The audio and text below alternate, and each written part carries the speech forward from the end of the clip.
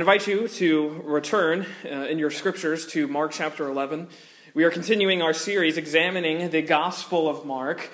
We've entitled this series Unexpected, as we have sought to look at Jesus' life as Mark presents him, and as he presents him in a very unexpected way.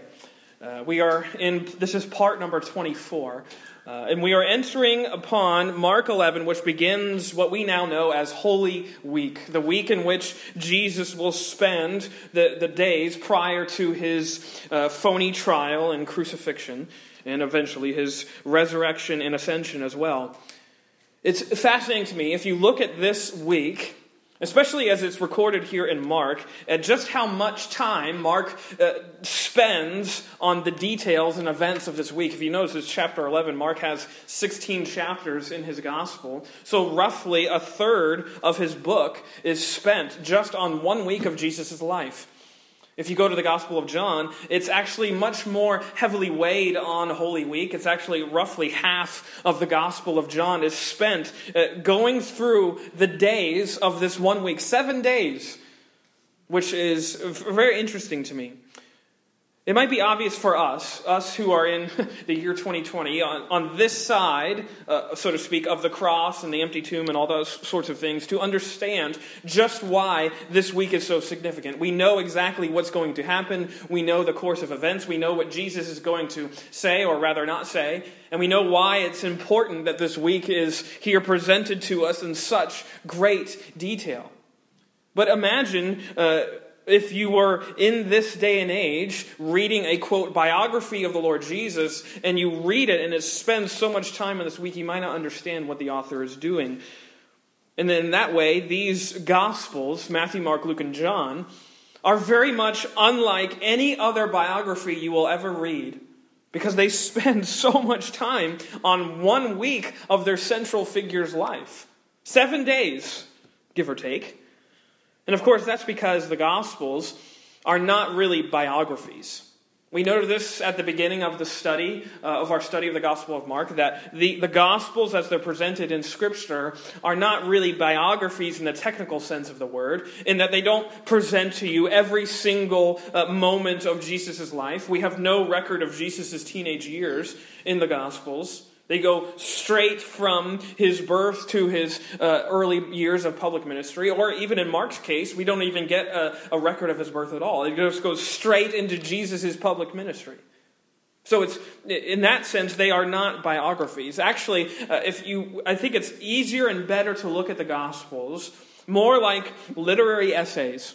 Because an essay, if you're writing an essay, which I've written several for seminary this semester, you have to formulate a thesis. Here's my central point. Here's what's going to drive my narrative. Here's my theme. And here's all of the proofs and evidences and examples of that theme being played out. And that's exactly, I think, what you have in the Gospels. That each Gospel writer, Matthew, Mark, Luke, and John, is presenting you with a thesis about their Lord Jesus, and they're showing it to you by all of the events that they record. Such as why John, for instance, and this is a little bit of a tangent, but that's okay. That's why John, for instance, records so many miracles in his gospel. Miracles that aren't recorded in the other gospels. Why? It's because he's trying to show you the very fact that Jesus is God. He has power over nature. He is God manifested in the flesh. And of course, Mark's thesis is showing you Jesus as the servant king who fulfills all of the prophecies, yes, but he serves his people. Such is why I think the most essential verse in Mark's gospel is the one we covered last week, Mark 10:45, where Jesus comes right out and says it, that the Son of Man, he says in verse 45 of chapter 10, the Son of Man did not come to be served, but to serve, and to give his life a ransom for many. And in that way, you can see all throughout Mark's gospel, he's proving that theme. That Jesus is the true and the better servant.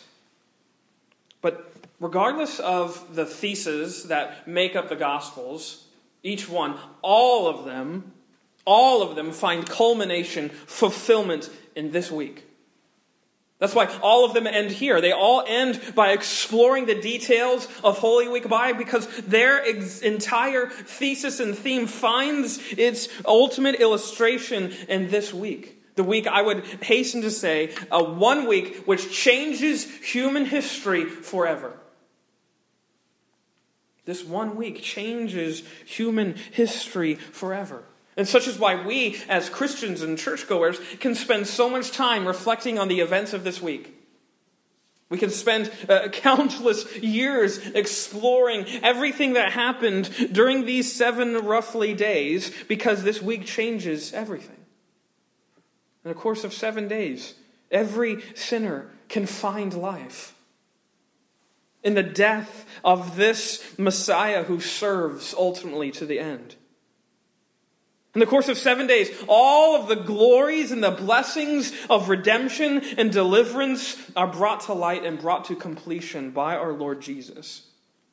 And no one could have imagined that.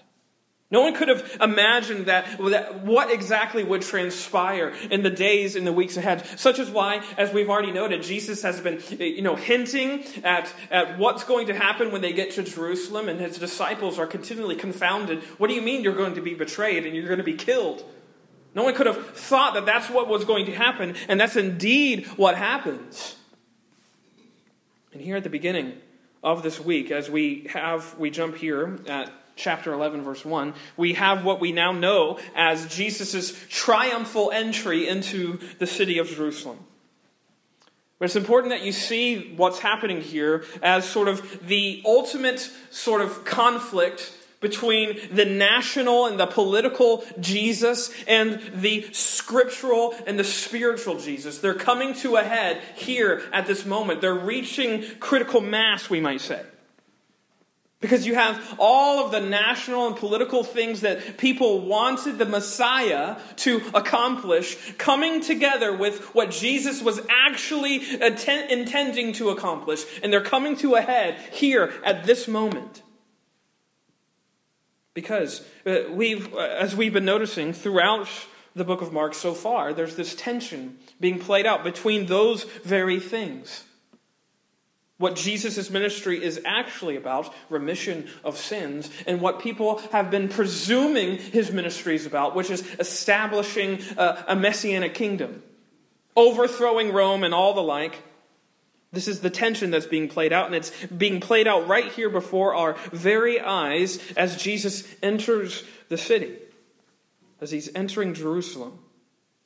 And such is why I think that this scene right at the beginning of chapter 11, the start of Holy Week, is perhaps one of the most fascinating but also frustrating scenes in the entire Bible.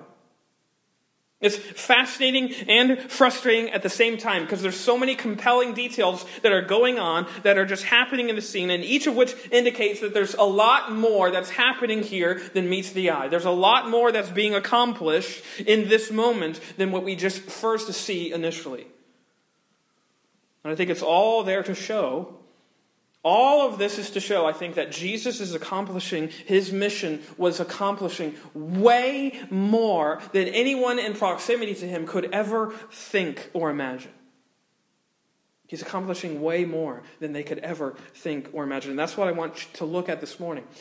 I want to look at this triumphal entry through 3 different perspectives.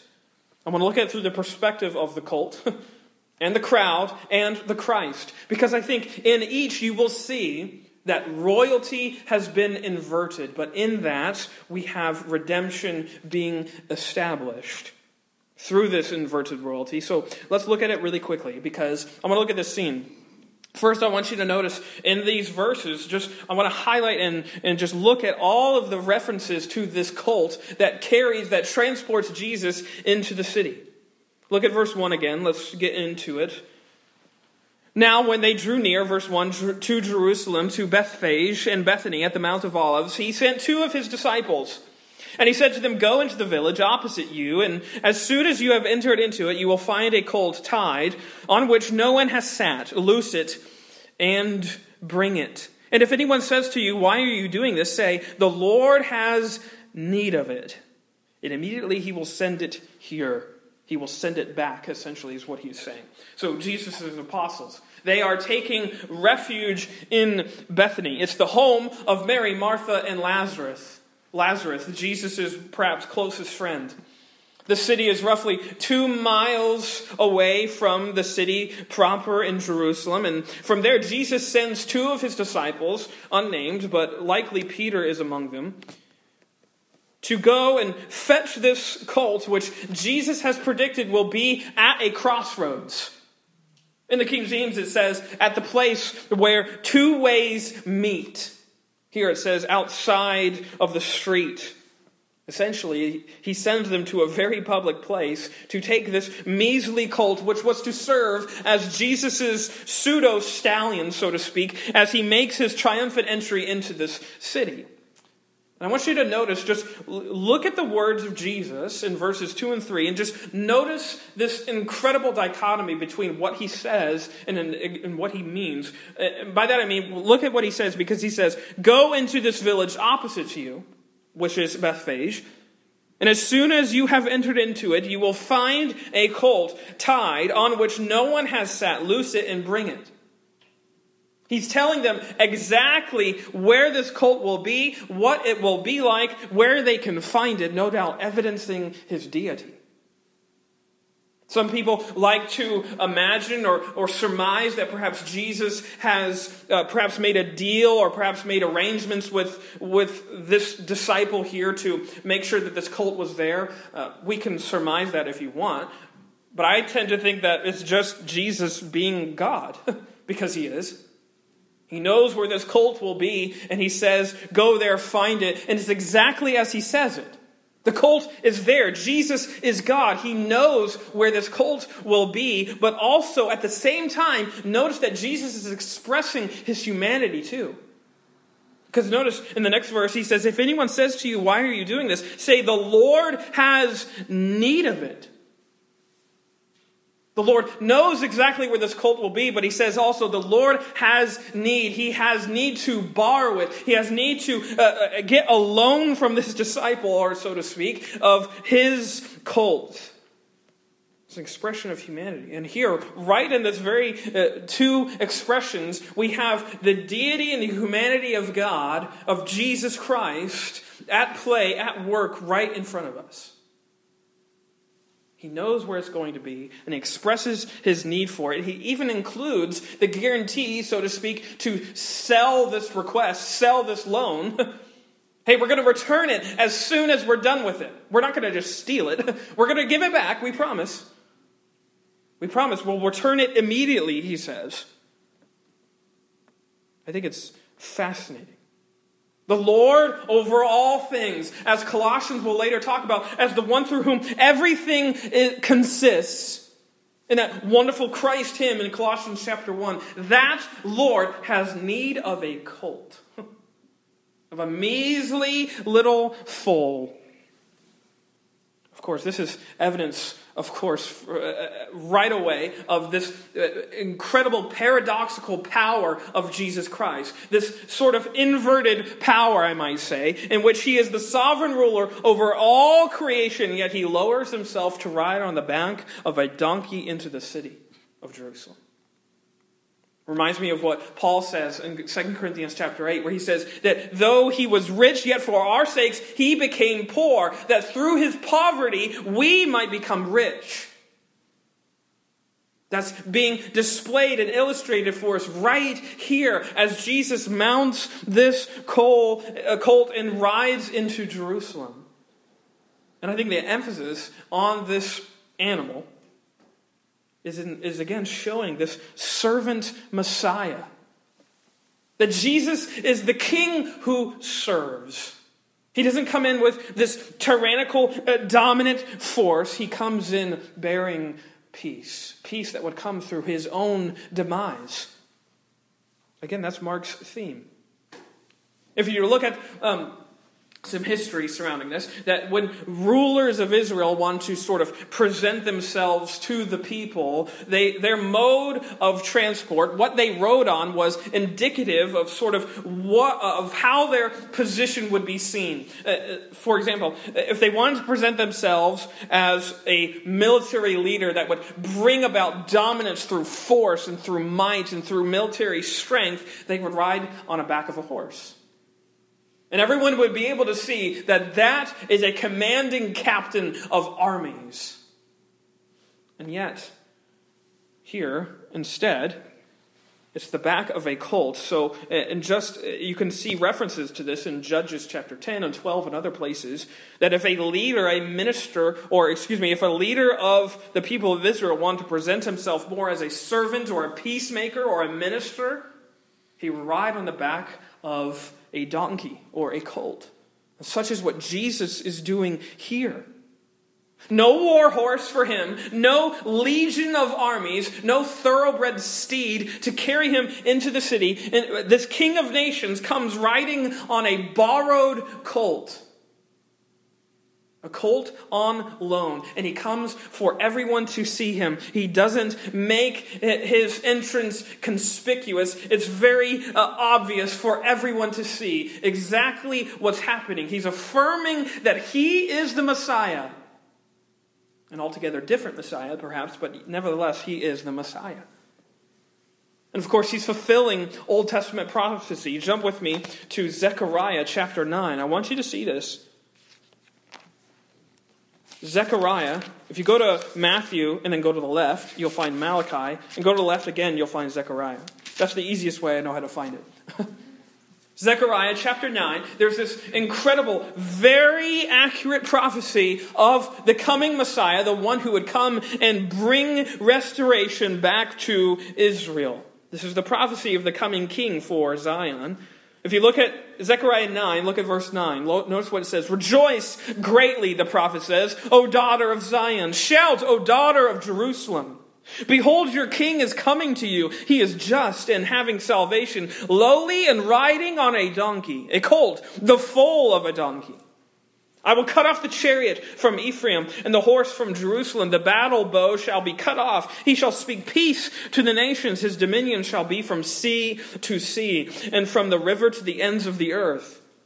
As for you, because of the blood of your covenant, I will set your prisoners free from the waterless pit. Return to the stronghold, you prisoners of hope. Even today I declare that I will restore double to you. Did you notice? The King of Zion, the prophesied anointed one that would come and deliver God's people, it says, is coming lowly and riding on a colt, having salvation in his hands. This is what Jesus is doing. He's not being very subtle, is he? He's not being very subtle with what he's trying to accomplish. The triumphal entry was I wrote this down, no covert operation. He wasn't trying to sneak in and weasel his way into Jerusalem. He was very, very bold and brash with this statement. Such is why we had to note at the beginning that he sends his disciples to a crossroads to borrow this colt. He's not trying to sneak in like a ninja. He's coming in like the Messiah. The one prophesied of old. He's coming in for all to see. For all religious folk that might be in the crowd that day to know that Zion's king has come riding on the back of a colt. But that leads me to the next sort of perspective of this scene. Because I want you to notice too, the crowd that's here. If you go back to our text in Mark 11. As Jesus is riding into Jerusalem on the back of this donkey, crowds from all over the place start forming and surrounding him and forming a processional of sorts that marches into the city. But this is, of course, unlike any royal procession you have ever seen. This is anything but regal. We think about this scene as very indicative of people of God crying out for their Savior. But of course, think of this scene as perhaps a Roman might. The Romans were everything to do with pomp and circumstance, with much majesty and royalty and strength and dignity. When their kings and conquerors came back into the city, it was met with much fanfare. And the fanfare of this scene is anything but. There's no royal steed that leads the king, the conqueror, into the city. It's a cult. And it's a procession not of warlords and dignitaries and noblemen. It's a processional of peasants and those impoverished people of Jerusalem. It's a procession of poverty. And it's instead of a colt, or instead of a stallion, the king rides on the back of a borrowed colt. And instead of a red carpet, the crowds throw their filthy garments and nearby branches into the streets. Notice what it says. Look at verse 7. And they brought the colt to Jesus and threw their clothes on it. And he sat on it. And many spread their clothes on the road. And others cut down leafy branches from the trees and spread them on the road. This is how Israel greets its king. With much worship and adoration, they're moved to it, no doubt. Look at verse 9. Then those who went before and those who followed cried out, saying, Hosanna! Blessed is he who comes in the name of the Lord. Blessed is the kingdom of our father David that comes in the name of the Lord. Hosanna in the highest. This, of course, is not out of character. This isn't like a Hollywood musical where suddenly everyone breaks out into song and everyone knows exactly the lyrics of that song and is in perfect unison. It's not like that. This is very normal in this day for Jerusalem. This is a couple days before the Passover. They are in celebration mode, so to speak. A couple days before, when Jerusalem, all of the city, would celebrate Israel's deliverance out of Egypt and also the hope of future deliverance as well. This is what they're a few days away from reverencing and celebrating and feasting over. And so I have no doubts about it that as Jesus is entering the city, that there are some in the crowd who are connecting the dots with what's happening and what they see in front of them and what has been prophesied. So they cry out, Hosanna! Hosanna in the highest! It's a word, Hosanna, that means, oh, save, or please save, come and save. It's a cry for deliverance and salvation. But you see, here's the tragedy of this scene. Because this crowd is not crying out for salvation from sin. They're crying out for salvation from tyranny. They see this Jesus coming in, perhaps, fulfilling what they know of old, a long promised prophecy of their coming king. And what do they see? They see freedom and liberation from a tyrannical force in Rome. They don't see salvation and deliverance from the sin which will lead to condemnation. They're not crying out for a savior. They're crying out for a king. A national and political king. Their cries are indicative of their national hope of restoration. They don't see him anything more. They don't see in Jesus anything more than just a king who would sit on a throne. And it's in that way that this crowd is representative of the tragedy that has befallen God's people, all of mankind. Mankind who is blind to its need for a Savior. Could you imagine anything more tragic than being ignorant of your need for salvation? And such is what moves Jesus here in this scene. If you go to Luke, you don't have to go there, but what is recorded in Luke is that Jesus ascends and he overlooks the city, if you remember, and he cries, Jerusalem, oh Jerusalem, he laments over the city. Why? There's several reasons, of course, but I think among them is this, that they were crying for a king and a leader, and they weren't crying for a savior. They were crying for liberation. They weren't crying for justification, which leads to eternal life. Their faith had been lost. And that's exactly, though, why Christ came. Which leads me to highlight the last sort of perspective in this scene, which is the Christ. Look again. Look at verse 9. Then those who went out before and those who followed cried out, saying, Hosanna! Blessed is he who comes in the name of the Lord. Blessed is the kingdom of our father David that comes in the name of the Lord. Hosanna in the highest. And Jesus went into Jerusalem and into the temple. So when he had looked around at all things, as the hour was already late, he went out to Bethany with the 12. I think most curious of all of the details in this scene are the actions of Jesus himself. Because if you remember, if you remember throughout all of Jesus' ministry, as we've noted so far in Mark, there has been this very sort of a blatant dampening and discouraging of public outcry of his identity as the Messiah. Remember from several instances when those he heals or saves, or the demons perhaps who are crying out, want to speak out his name as the Messiah, he silences them. So on several occasions, he shuts the mouths of those who would testify to his messiahship. And here, isn't it curious that Jesus is drawing so much attention to himself as the Messiah, being very blatant and bold and brash with that assertion? He's actually exciting and inviting messianic enthusiasm for himself. He wants people to see, I am the king. I'm the king of Zion who has come to claim his throne. And he's okay with the whole city noticing that. He almost inspires the public outcry that their long-lost king and deliverer had come. At a time, also, we have to notice this, when societal unrest was at an all-time high. You see, Rome and their occupation of Israel was always dubious of the religious fervor that permeated the city and its people.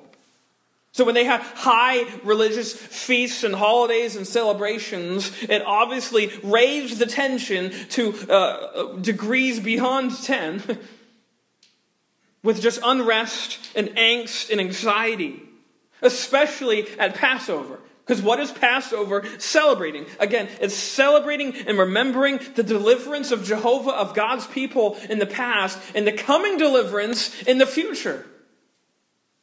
If you're any sort of Roman authority and you have the people over whom you are ruling over celebrating a day when you will no longer be an authority, it obviously raises the tension during that holiday. And here there's this certain amount of tension that has overlaid the city because it's nearing Passover. Anxiety and unease is reaching a boiling point. Not only that, the plot to kill Jesus has already been in motion for several years now. And Jesus is returning to the same location where he previously resurrected Lazarus. Obviously, that creates its own amount of fervor in and of itself. This guy raising a guy who had already been dead for 2 days, raising him back to life again by just the power of his words. There's a lot of noise and clamor surrounding this scene as Jesus arrives to Bethany. That, coupled with the political unease over the Passover, made this a time that seemed the most unlikely time for Jesus to present himself as the Messiah. You're basically going on a suicide mission, Jesus. You're doing something that will surely get you in trouble. And I think that's sort of Jesus' point. The imminence of the cross, he wants them to see that he is the fulfillment of all of it. Passover too. He's the true and better Passover lamb. He's the true and better king. And the pressing and the momentous weight of Calvary is just his prevailing thought and motivation. And such is why almost all the teachings that we are going to cover in the next couple chapters before the cross are going to be so solely focused on the cross. It's his prevailing thought. And he's openly now and publicly assuming the role of the Messiah. And he's calling sort of the bluff of those conspiring against him. He's trying to see, really, are they going to follow through with their threats, with their plot to get rid of him? But again, imagine the awkwardness of this scene. Imagine, put yourself in the shoes or the sandals of one of the Israelites here in this moment. And just how awkward it would be that you're crying out, Hosanna, save, come our deliverer. And you have in front of you what you expect to be the coronation of your long and promised king. And instead of ascending to the throne, which you think he's going to do, he enters into the temple and he doesn't sort of affirm everyone. He pronounces judgment on them. He pronounces judgment on those within the temple. And your supposed Messiah is here. And instead of rallying everyone to his cause and leading an assault against the occupying forces of Rome, he judges everyone in the center of religious life. And he laments over the state of the city that he has come to redeem, the people he has come to save. Imagine the awkwardness of that moment. That he's totally upset and done an unexpected thing. He has inverted, if I can use that word again, what you were expecting him to do. He's come now, and he's now dealing with judgment on what you thought was going to happen. We can see now why this crowds who are crying out Hosanna would just in a few days be scandalized enough to the point that they would cry out, crucify him. Because he didn't do what we expected him to do. Because he didn't live up to the things that we wanted him to accomplish. Crucify that man. Get rid of him. You can see almost how their shouts of praise can turn to shouts of execution in just a few short days. It's always stunning to me that these in this crowd would likely fill that same crowd around the cross. These who lined the streets would be in the audience which looked at Jesus as he breathed and gasped for life on a cross of Roman torture and torment. And why? Why? Because he didn't do what they wanted. He didn't do what they expected. Because his mission was so much bigger than they expected.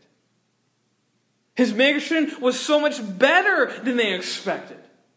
Jesus' mission was altogether different than anyone in this moment could ever have thought or imagined.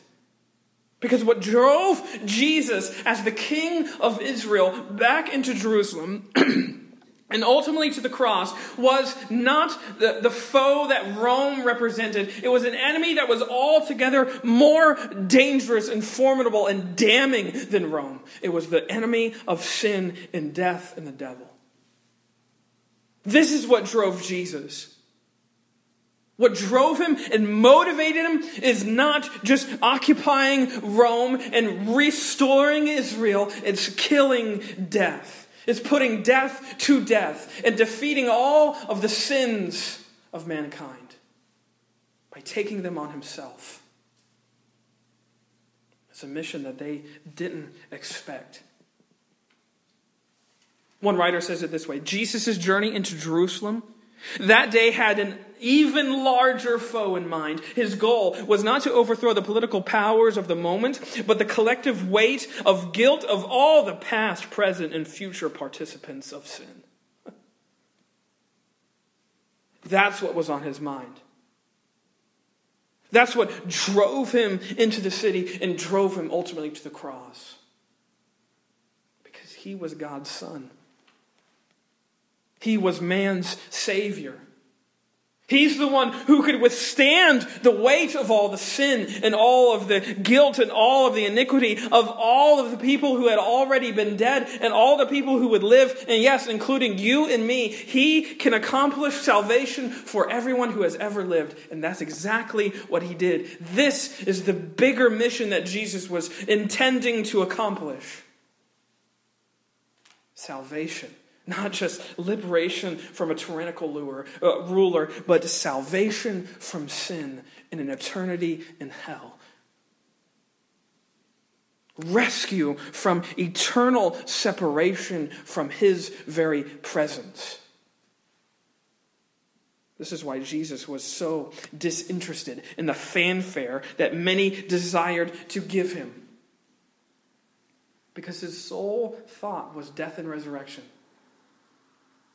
His sole sort of thing that was filling his mind, even as he was triumphantly entering into the city, was not to usurp Roman authority. It was triumphant because he was about to accomplish all righteousness.